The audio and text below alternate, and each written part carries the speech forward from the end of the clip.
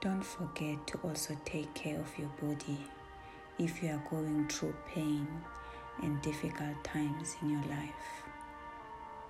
To be able to improve your inner healing, your transformation, you will have to focus on different areas of your life.